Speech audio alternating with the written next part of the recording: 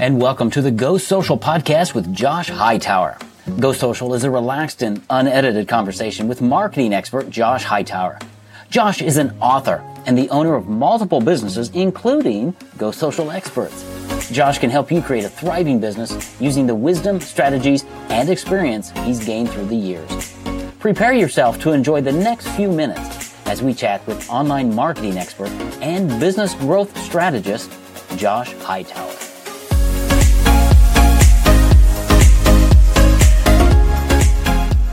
Hey, good afternoon, Josh. How are you, sir? Hey, Michael, I'm great. How about yourself? I am really, really well. Super stoked about talking with you today. The last 2 or 3 episodes, Josh, have been epic. I mean, honestly, we use that word so many times. It's epic, but they're really good. Yep. We talked about productivity hacks. We talked about how to document processes to equip your team. Last time you had this power stages in your business, and we really talked around that. And today we're going to talk about really how to empower your team and the importance of having a team. Because one of the books I read early on was the Michael Gerber's E-Myth. E-Myth, yeah, I'm sure. E-Myth, right? Mm-hmm. And if you haven't read that, you need to go read that, because that's where we are. We are really good at building websites for a company. So we go out and start a company building websites, and you just now learn that, well, now you're a marketer and you're everything. What is that E-Myth? Let's talk today about empowering your team. What have you learned, Josh, about having a team, the importance of having 1-2 people around you? And then how do you go about equipping them and empowering them to take things off your plate so that you can stay focused on what you do best? Yeah, that's a good one. And the E-Myth is a great resource. I think that's probably required reading at some point for all business owners. I would think so. Going from working in your business to on your business. And I did hear a next version of that. And that's really what led me to change my thinking. We can talk about this on a future episode, was working not in your business, not on your business, but above your business. And that's Roland Frasier, and got that from him. And it's really a genius concept. So it's taking one step removed of working on your business. You're still at that CEO level, but if you work above the business, you just look at things different. So now any business that you invest in or buy becomes a product of your service or a product of your offer suite. So it's a genius concept, and we can dive into that in a future episode, but we'll talk about empowering staff. I think as a business owner, you reach a capacity problem of your own time. And at some point you just burn out. I don't care how much or what kind of productivity hacks you do, you just reach a threshold, and it's unavoidable. But what you have to really wrap your head around is become a better manager of people, of those tasks. Now, you help guide them with the tasks, but you become a manager of people. And the more you can do that, the better. And there's a good book. It was, I think it's The Power of Who. And it was not necessarily asking, how do I accomplish this task and go through the tactician part of it, the tactical part of it, but who can I talk to, or who can I bring on board as part of my team to help solve this problem? And you mentioned that, I think, on a recent episode, where it was like, a lot of times they will do it better than us, despite our belief system of nobody can do it better than I, which is the biggest fallacy, right? Absolutely. Some people absolutely love to do the tasks that you and I probably don't do so good at and don't enjoy doing. There are people out there that love doing it. And it's a matter of finding those people, indoctrinating them to our belief systems, and then letting them excel at what they're good at, what they enjoy doing. Yeah. And really, it's interesting. I never really thought about it until you just said that. It could be termed, it's selfish to do it all yourself, because there are people who are better at things than me, and I get to empower them and let them thrive and do what God's created them to do. It would be selfish of me to say, no, I'm going to do it myself. That's it. I never thought about it as in those terms, but you really do equip people and let them grow, because they don't want to be the business owner. Nope. Why do I want to be the copywriter? Yep, that's exactly right. And most people, I think, and it's still always a work in progress, right? It's never done, but instead of focusing on people's weaknesses and really trying to improve their weaknesses, just let people play in their strengths. And that goes for us too, myself included. Like there's some stuff that I'm just not particularly good at. So I play in my strengths, but I surround myself with people that are good at the stuff that I either don't enjoy doing or I'm not particularly good at. And, cause that's the stuff that we tend to procrastinate. It's on our brain dump list. I'm going to get to it eventually, but it never happens as quick. So having those people in place to bridge that gap, I think is critical to the growth of any business. You can only go so far without that team. Yeah, absolutely. I think it's Dan Sullivan, strategic coach. He talks about your unique ability and then building a unique ability team, putting people around you who have unique abilities in certain areas. And that's how he's really helped lots of people build great businesses. And what it does, it brings the owner, the person in the center, more time freedom, more financial freedom. Because I learned this from one of my mastermind groups, Josh, is when you hire people properly, it doesn't cost you money. It actually makes you money because they're going to make you more productive. It was a radical concept. It was like, what? Yep. It's really hard to wrap your head around, particularly when you're just getting started. It's really hard but gosh, what is that time threshold? Within 6 months, probably. I mean, think back of whenever you started your businesses and so did I.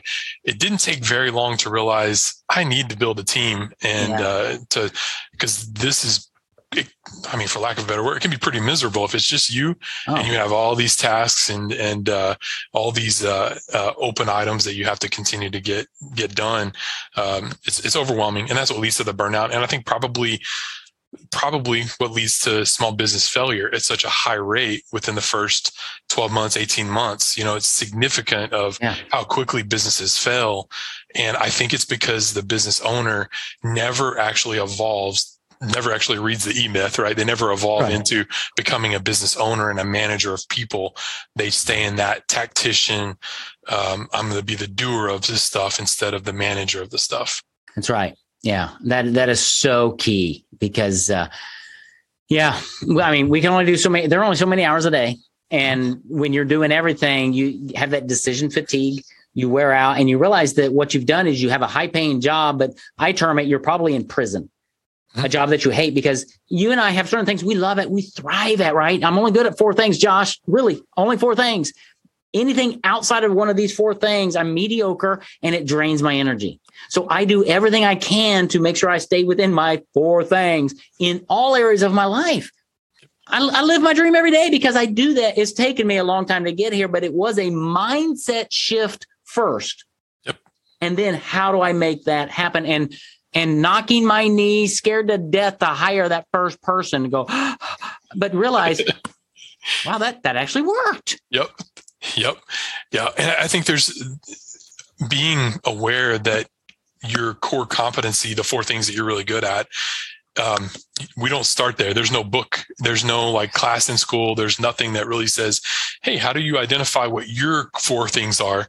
Right. But they're different than mine. But having that awareness of, I need to narrow my list of things that I'm really good at. And that leads into the conversation of now I have to hire a team to do everything else.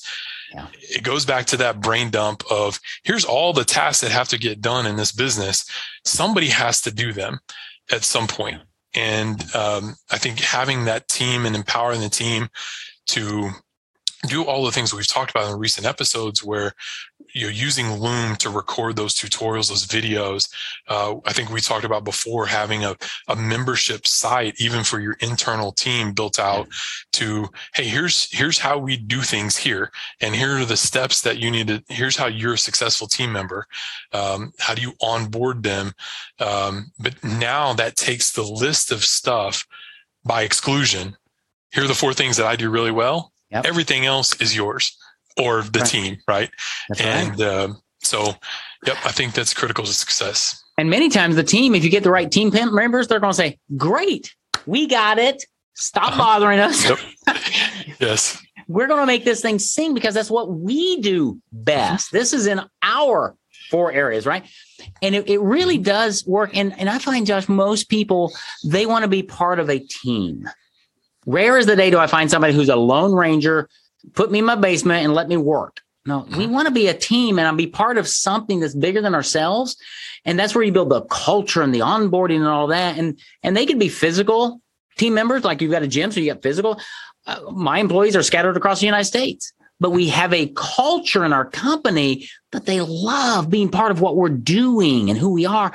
And it builds into their life, and they do stuff that I don't want to do. Right. My clients call me and say, well, tell me about this. And it's like, I'm going to defer you to Josh because that's his area and he'll give you a much better answer and serve you so much better.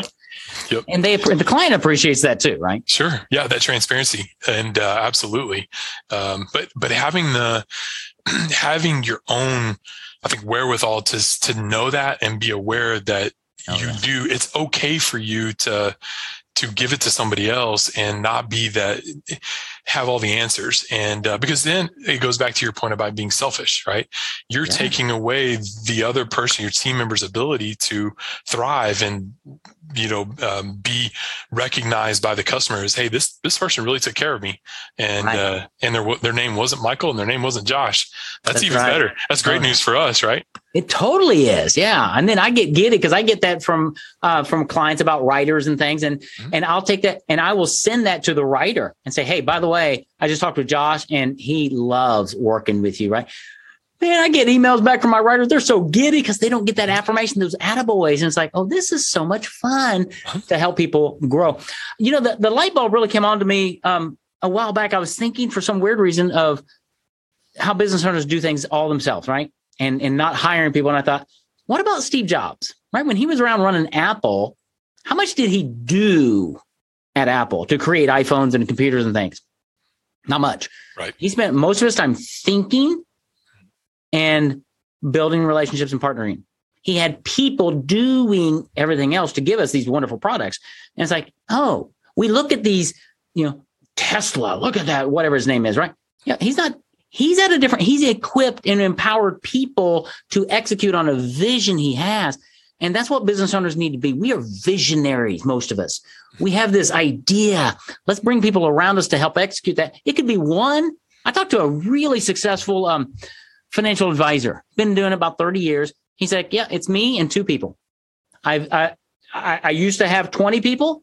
We've brought it down to 2 and it works really well. And so the number's irrelevant. It's what are you trying to make happen? And how do you do that?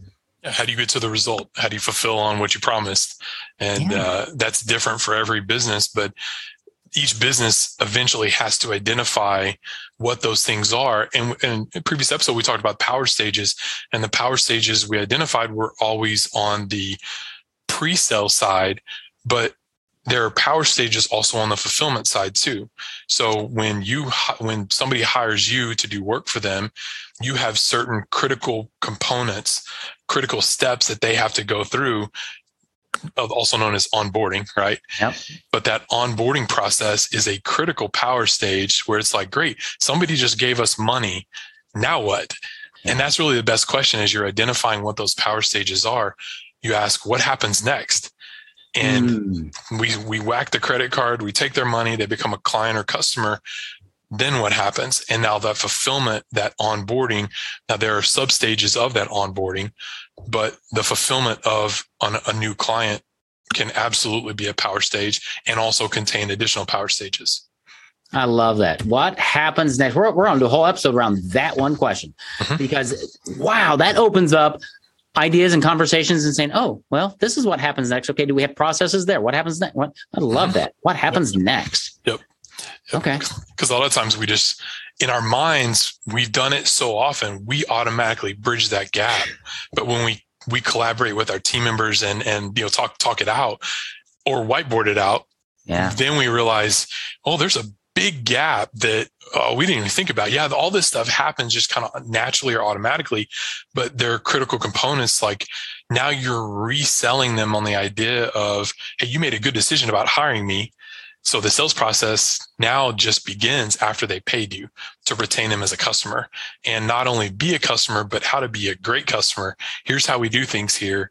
We want you to follow our coaching program. We want you to do the things that we asked you to do. And if we earn the right, refer people. Absolutely. And, it does work both sides on the power stages, but you can't do that, in my opinion, without building a team, and not just any team, but an effective team, and communicating as the visionary. Here's what we do here, and then sharing the responsibility and the rewards, and also the criticism sometimes. Absolutely. Of what we do. Wow. Okay. Once again, man, you opened up all kinds of Pandora's boxes. You put some gems in there. That's why people need to go back and listen to this again. Or just take the shortcut and call Josh. Reach out to him at GoSocialExperts.com, because you can obviously hear by just listening to this, he knows a lot about business and growing a business.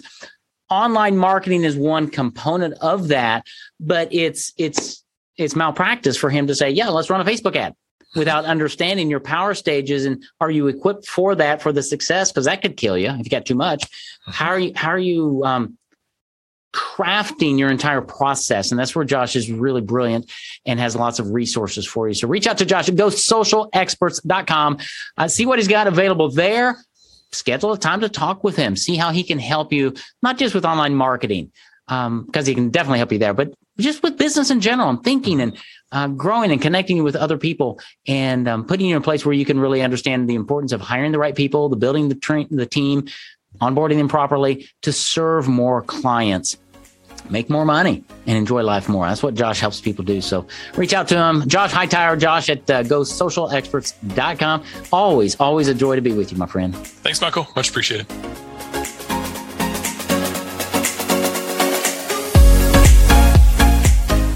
Social media marketing should be part of your overall business growth plan. Josh Hightower can help you leverage the power of online marketing without wasting your time or money on hit or miss tactics. Learn more about how Josh and his team can help you by reaching out to them at GoSocialExperts.com. Be sure to subscribe to this podcast so each new episode will be sent to you automatically when it's released. Thanks for listening to the Go Social Podcast with Josh Hightower.